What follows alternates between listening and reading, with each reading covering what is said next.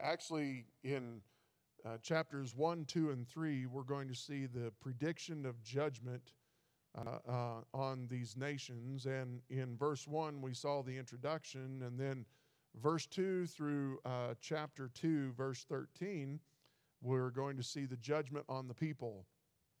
And in verses 2 through 9, we saw the calling out of Samaria. And now we're going to continue in verse 10. And from verse 10 through 16, we are looking at a kind of a clever lament of Israel and Judah's sins. And we'll get into this, and you'll understand more of why I say that as we get into this. So he's going to start naming off some cities that are receiving judgment, and in doing so, giving them some heads up of what God is doing, and wanting them to pay attention to getting things right in their lives. And so that's where we're at tonight. So as we get into this, though, remember, we're going to look at it on a personal side, and so I pray that tonight's will be a help to you as it has been to me. So in verse 10, Micah wrote, "Declare ye it not at Gath, weep ye not at all in the house of Ephraim, roll thyself in the dust. Pass ye away, thou inhabitant of Saphir, having thy shame naked. The inhabitant of Zaanan came not forth in the morning of Bethazel. He shall receive of you his standing. For the inhabitant of Maroth waited carefully for good, but evil came down from the Lord unto the gate of Jerusalem." And so that's where we'll stop tonight, is after verse 12. But I want to go back, and I want us to give some thoughts to these cities that God is naming off and starting to show them, and that the judgment is coming, and that they need to get things right in their lives. And so first of all, he starts off, and he says, "Declare ye it not at Gath, weep ye not at all in the house of Ephraim." And so first of all, he gets into this, and Gath was a city of the Philistines. So we're not talking about the Israel nation or Judah nation at all. We're dealing with an unsaved group of people that were not part of God's chosen nation. It was the city of Gath, and truly a bunch of enemies of Israel throughout the years. And so now he goes in and he tells them that don't go running to them, and don't go crying out to them, "Weep ye not at all in the house of Ephraim," or "Weep ye not at all." And then so here he's telling them that, look, we don't want to announce this judgment. We don't want to let our enemies even know about this, and we need to guard against that. And this isn't the first time that this has happened. If you want to go back with me to 1 Samuel, you can, to chapter 1, and David had just heard the news that Saul had been killed. And this is what he says in 1 Samuel, or 2 Samuel.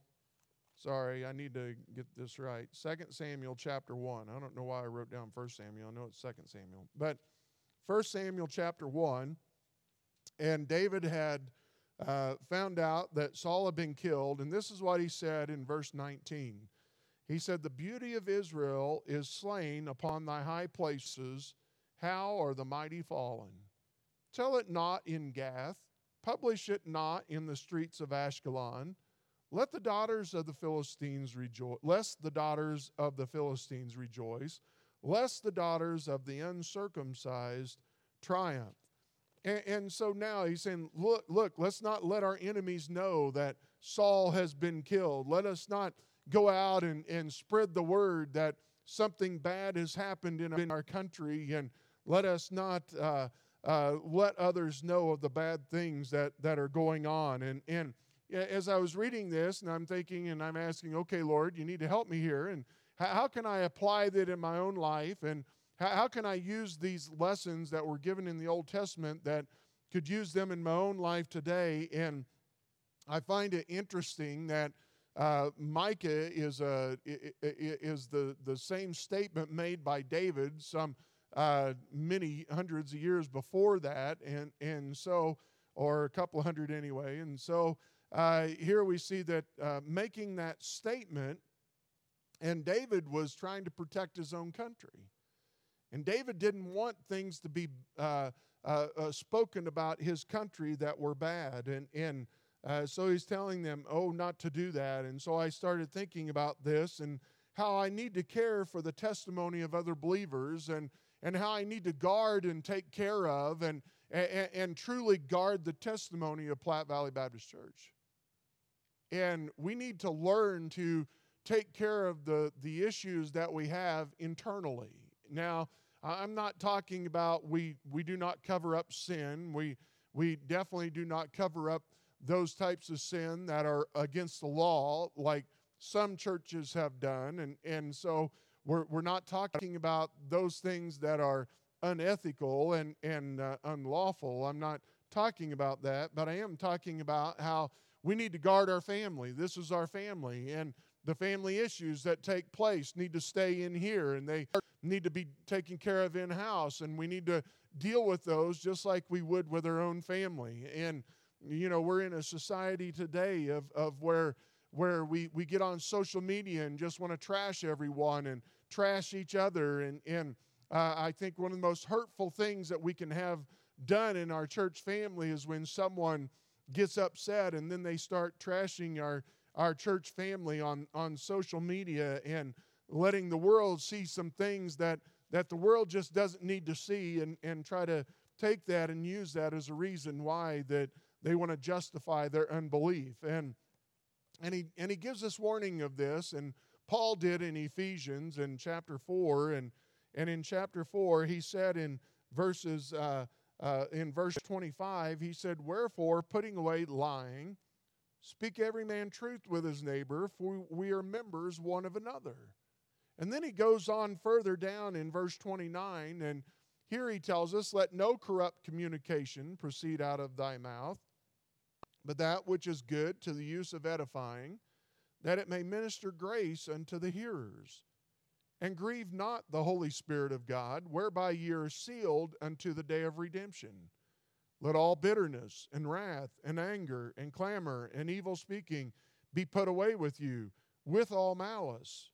And be ye kind one to another, tender-hearted, forgiving one another, even as God, for Christ's sake, hath forgiven you." And so here, showing me that I do believe that we need to get back to the point where, do we truly believe that we have a family? Do we truly believe that Platte Valley is a family? Do we believe that this is who we are to serve God with and to reach out into our community? And if we do, then we need to guard one another's testimony rather than trashing one another. And there just is no reason for that. And so keep the gossip to yourself, or let the gossip die at your feet, and no longer, and don't take it any further. And if there are issues, then go to that person biblically, as it tells you to go to that person biblically and deal with the issue, whatever it may be. But how we need to go back and we need to guard the testimony of our church family, like David guarded the nation and said, keep it away. Don't let the news go into the ears of the enemies, where they can hear this and celebrate in this, and hear in Micah saying the same thing, and the judgment is coming, and you need to get your hearts right with God. But in doing so, don't be wailing in public and letting the enemies know about what God is doing in your life. So how we need to guard our own testimony of our church family and making it the family that it ought to be. But then he goes on and goes into a city of Israel, and in the house of Ephraim, roll thyself in the dust. You know, there's a little play with words in some of these, in that talking about the city of Gath and the pressure, talking about the name of Gath and what it means, pressure and bringing tears, I believe. And so one said that he played with the words, "Weep not in Tear Town." And then he goes on, and then in this one, "Grovel in the dust at Dust Town." And we know that the city of Ephra, that's what it does mean, house of dust. And so here he goes in and he tells them in the house of Ephra, roll thyself in the dust. Lament together in your plight. Go and understand that as you roll yourself in the dust, that you are showing a remorse and a regret and a repentance in your life, and like wearing sackcloth and ashes, and here rolling in the dust to show that you are unworthy, and understand that you have done something that has upset God, and how we need to come together and be that one that has that repentant heart looking for the restoration of God in our lives. And so there are times where we too need to do the same thing. There are times when we need to confess our sin to God. There are times where we need to confess these together. In James chapter 5 and verse 16, here it tells us, it says, confess your faults one to another and pray one for another, that you may be healed. The effectual fervent prayer of a righteous man worketh much. And so here to confess your faults one to another.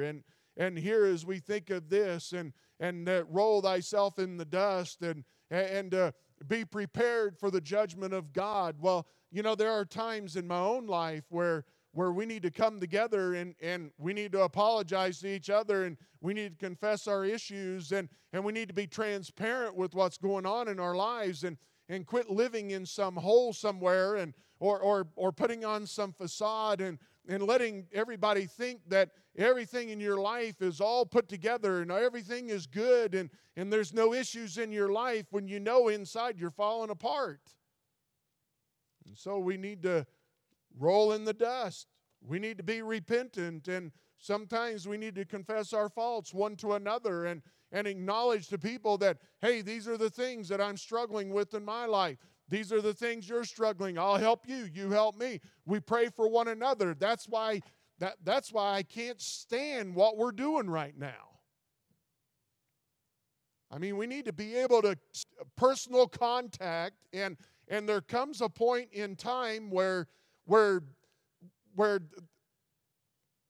flu be damned.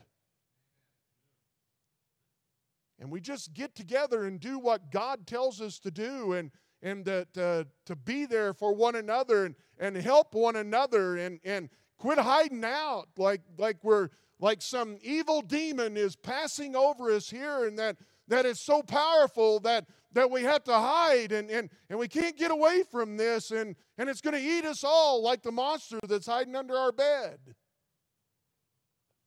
There just comes a time where we need to come back together, and we need, I hope that we learn our lesson from this, and if there is any kind of a sense of normality come back to us, that I really do hope that we never take it for granted again, and that when we do come together, that we're not going to act like a country club, and we're not going to act like let's just get together for an hour and once a week and get our worship on, but let us really truly be a family of God that He wants us to be, and be the kind of local church that God wants us to be. And be open with each other and help each other along the way. We're weak individuals, and we need help, and we need God's help, and we need encouragement from other believers, and we need prayer from other believers, and we need interaction with other believers. And so we need to roll thyself in the dust, get things right with God and get things right with ourselves. But then he goes on in verse 11, pass ye away, thou inhabitant of Saphir, having thy shame naked. Saphir must have been a beautiful city, because the very word means beauty. And here we see that her beauty was forgotten because her shame had brought her a nakedness. And so her thoughts and those that remembered her wouldn't remember her from her beauty, but rather would remember her for the devastation. You know, it reminded me, this is part that's, I was sharing this in a devotion this morning. This is kind of the part that bugs me, okay, about what's going on in our country and in our world and in our churches today. And Joshua said this right before Joshua died. He said in verse 14 of Joshua 24, he said, "Now therefore fear the Lord and serve him in sincerity and in truth. And put away the gods which your fathers served on the other side of the flood and in Egypt, and serve ye the Lord." And it tells us that in verse 24, "And the people said unto Joshua, The Lord our God will we serve, and his voice will we obey." And so here they really look good. And I mean, Joshua is going to, whether he's at peace with this or not, I'm not sure, because he keeps bringing it up and keeps bringing these things up and keeps warning them, and almost like, look, I know what you're saying, but are you really going to do this? You know, you really look the part, but is it really deep down in your heart that's going to change you? And are you really going to do these things? And do you understand that you need to serve him in sincerity and in truth?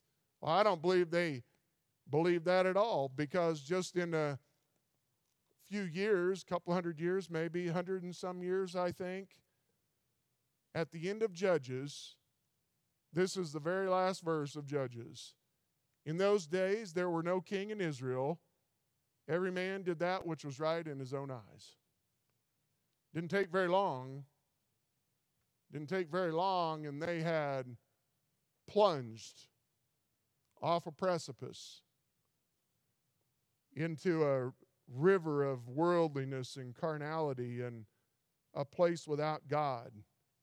Oh, they might have looked good on the outside, but they were filthy on the inside. I remember Proverbs 31 talks about the virtuous woman. And he makes a statement in verse 30, "Favor is deceitful." So grace and elegance. Favor is deceitful, and beauty is vain. Beauty is but a breath away, and it's gone, and it's vanity. But a woman that feareth the Lord, she shall be praised. Oh, how we see that we want to look good on the outside, and we prim and pimp ourselves up and make ourselves look so pretty and nice and make everybody think that we're doing just great, and there's nothing wrong in our lives whatsoever, and we want everybody to think that, and God is looking at us, and he just continues to shake his head, and he's, you know, I kept seeing some guy, he would post on some of our texts. I've gone for years not knowing what this means. SMH. I'm like, what does SMH mean? And I finally asked the other day, it means shake my head. And I'm like, oh. So I'm sure that God's up there doing the SMH. You know, I think there's a lot of times where God's just shaking his head and wondering when we're going to understand this, that truly the beauty that he's seeking is a beautiful heart. It's one that it's not a perfect heart, and it's not one that walks in complete victory. Look, we're not going to have sinless perfection here on earth, and you ever run into a church that teaches sinless perfection here on earth, you need to run away from it as quickly as you can, because it is never going to happen in this lifetime. But still, in knowing and understanding that what God wants is he wants a pure heart that is seeking him and that's diligently searching out him and wanting to know more about him and wanting to have victory over those things that are challenging them in their lives and truly allowing God to come in and change us from the heart inside to the outside. And then that's where we find the true beauty in our lives. And here was Micah warning Saphir, who was so proud of their beautiful city and all of the things that they had and how great and wondrous all these things are, when their hearts were deep and dark and in a depth of sin that is bringing judgment upon them, and how often that's the same way in our lives and how we need to get things right with God, and let's be real with God.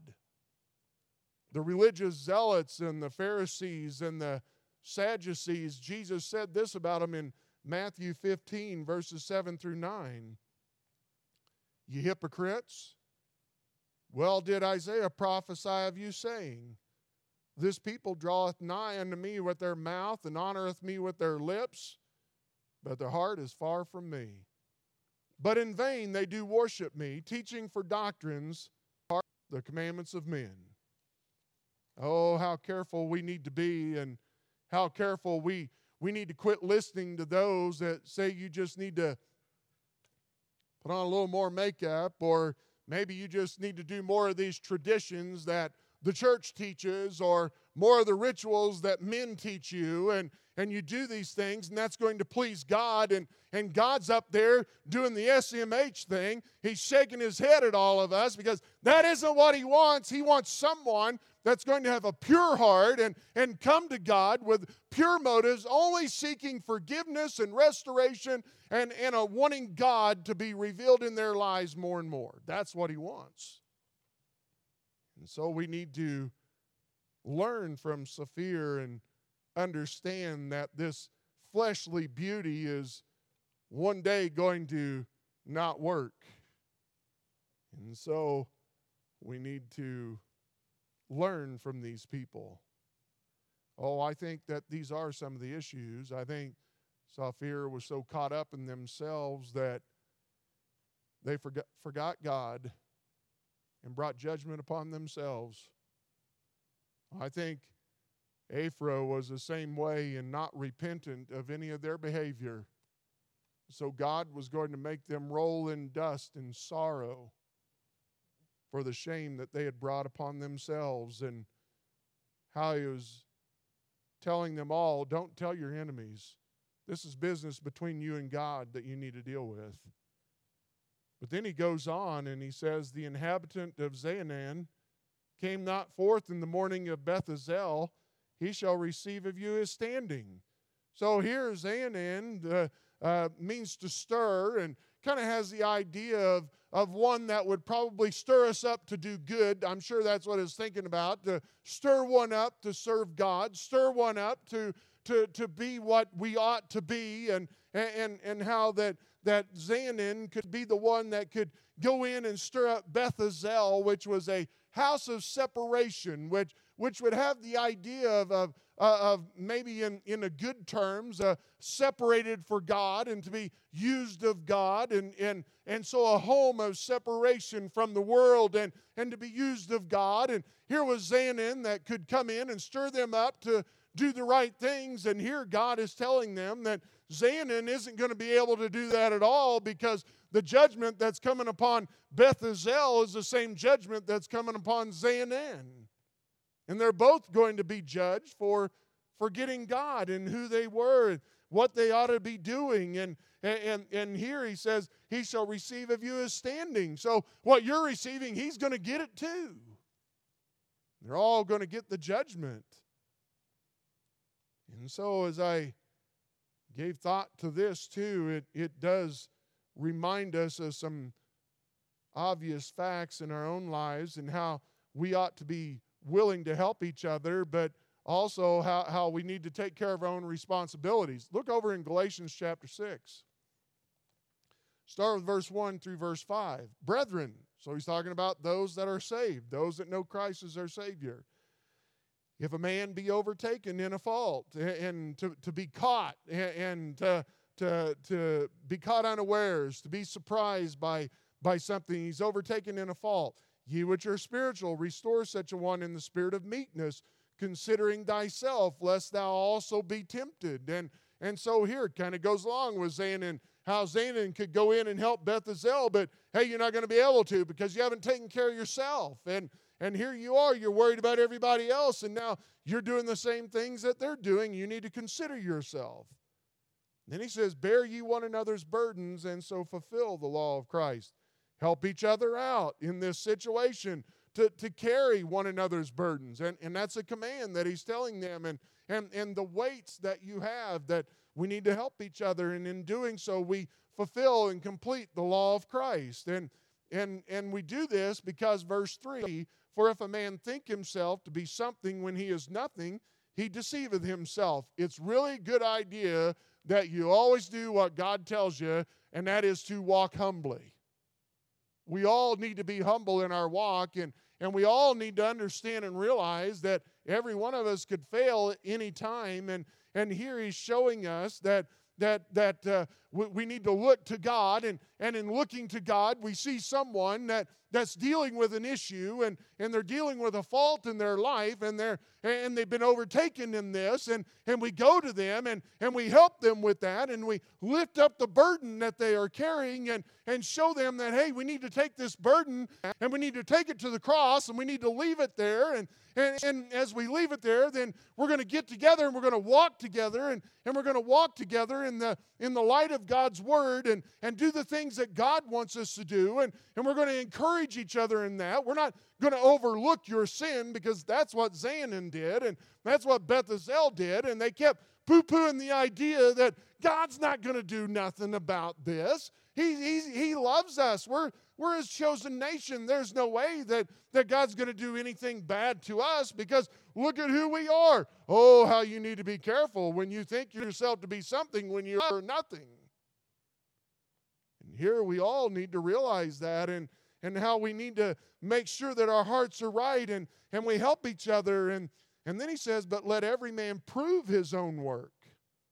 Put to test your own work, and then shall he have rejoicing in himself alone, and not in another. For every man shall bear his own burden. You know, there does come a point in time where you need to realize that you are responsible for your sin. Your decisions that you make. Yeah, but my mom and my dad didn't treat me right. You know what? You're still responsible for your decisions that you make. Yeah, but I was just dealt a hard card in life, and all these circumstances just come down on my head. You're still responsible for the decisions that you make. Yeah, but you don't understand. I don't understand, but God does, and God is going to hold you accountable for your decisions that you make. And whenever we don't, we want to continue to push it aside, then we're headed for the same kind of judgment that Micah was pronouncing upon them.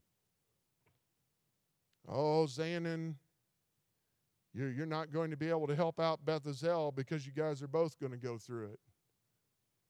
How we need to learn to lift each other up and carry each other and help each other. And then also along that, don't get so dependent that everybody else is going to take care of it for you. But there still comes a time when you need to bear your own burden. You need to accept responsibility for who you are and what you're doing.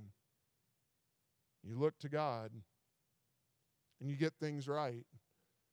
And then the last one tonight, verse 12, for the inhabitant of Maroth waited carefully for good, but evil came down from the Lord into the gate of Jerusalem.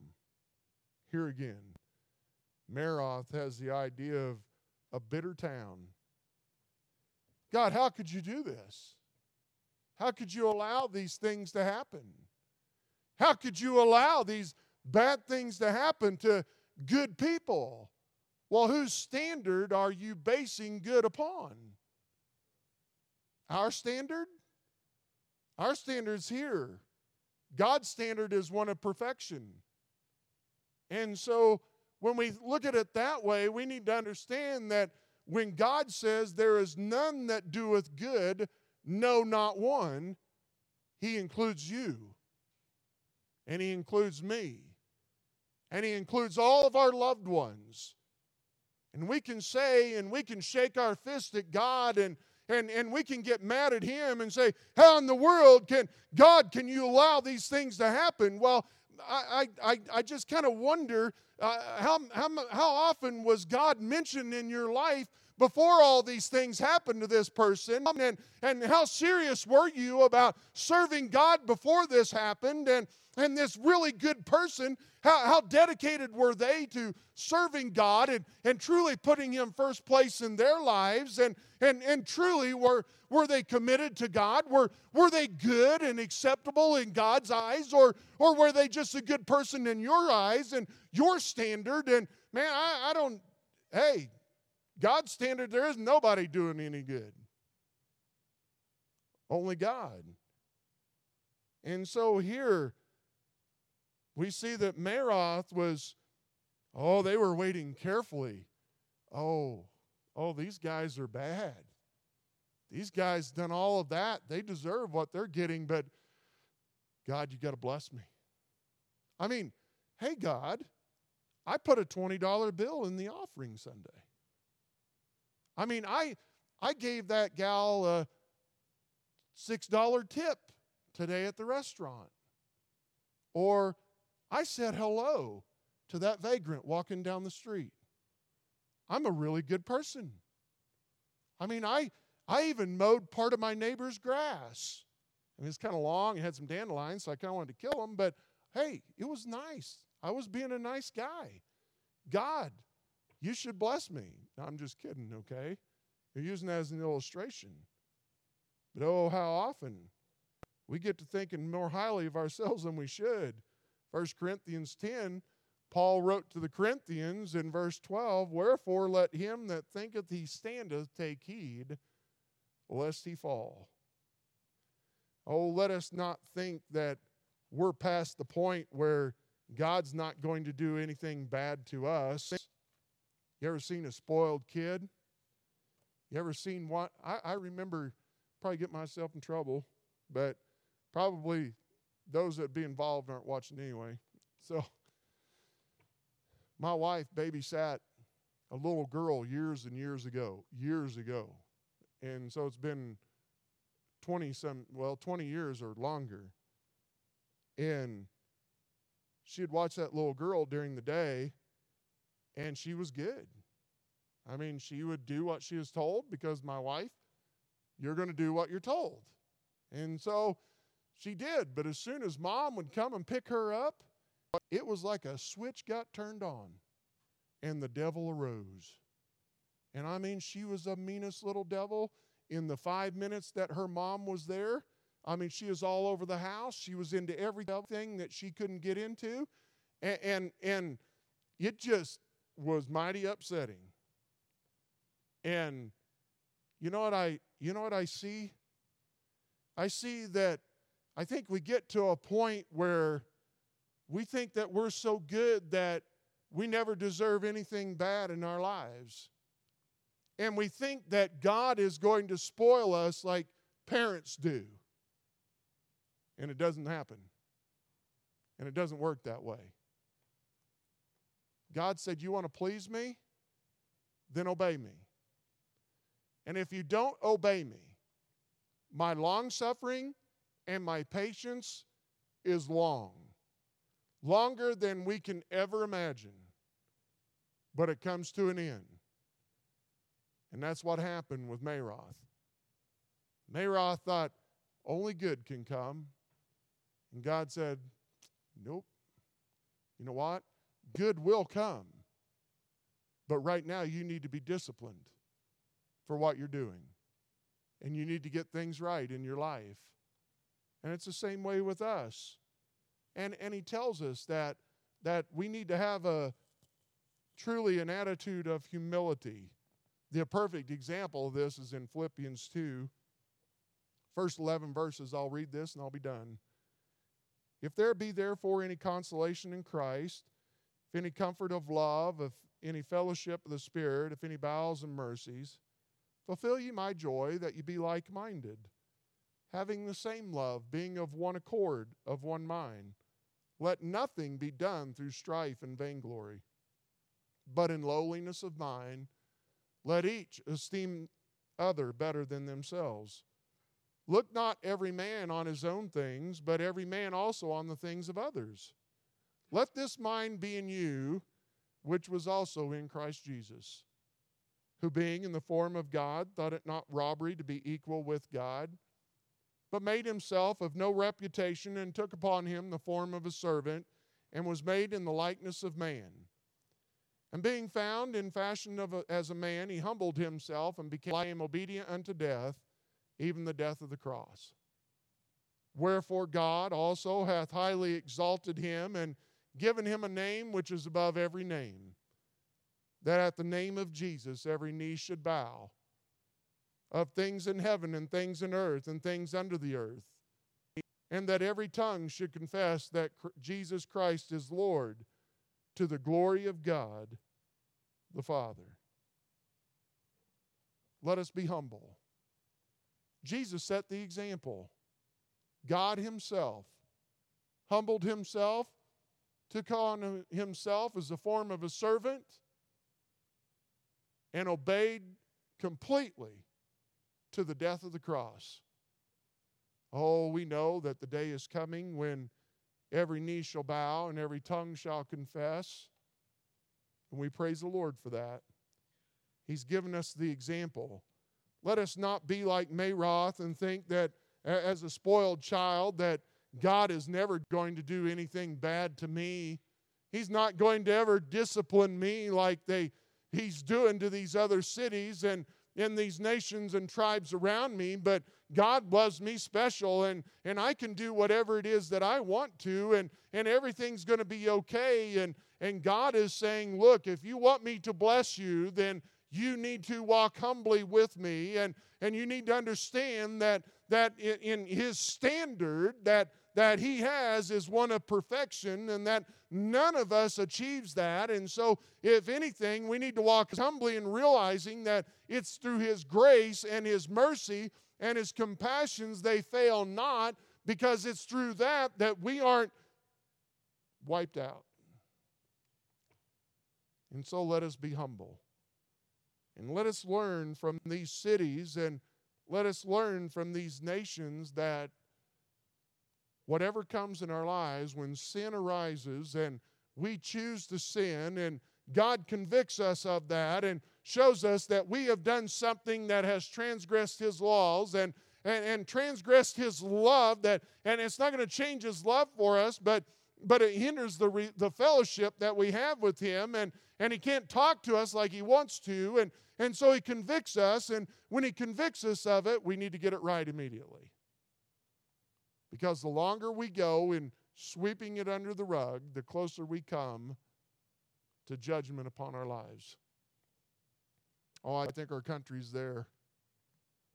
I think our country is, whether this is it or whether this is just another shot over the bow, I pray that it's a shot over the bow that we listen to and we truly get serious about serving God, not just giving him the lip service that the Pharisees and Sadducees did, but let us be sincere and true in our walk with him, and we'll see his blessings. It's simple. It is. I mean, it's a simple plan. Obey God and see his blessings. The hard part is that simple part. Obeying. Obeying. We need to obey. And let us see God bless us as we walk with him. Let's pray. Father, I thank you for tonight. Thank you for your word. Thank you for Micah, who is willing to speak out the truth and hold nothing back but lay it out. And Lord, in doing so, not only pronouncing judgment, but we will see here towards the end of Micah that through this it brings us to a point of reconciliation and restoration and a joy and a peace that we do not have when we have that sin in our lives. I pray you help us to cut those things out. Help us to listen to the Word of God and the prompting of the Holy Spirit. Let us be diligent in our application of your Word. Guide us and direct us. Bless us through this evening. I pray you put your hand upon all the prayer requests that we have in our church family. And I pray that you bring us back together soon, That, Father, we come together and not take it for granted, but truly see and understand more and more of the importance of our local church. I pray you guide us now and direct us tonight in Jesus' name. Amen. God bless. Have a good evening.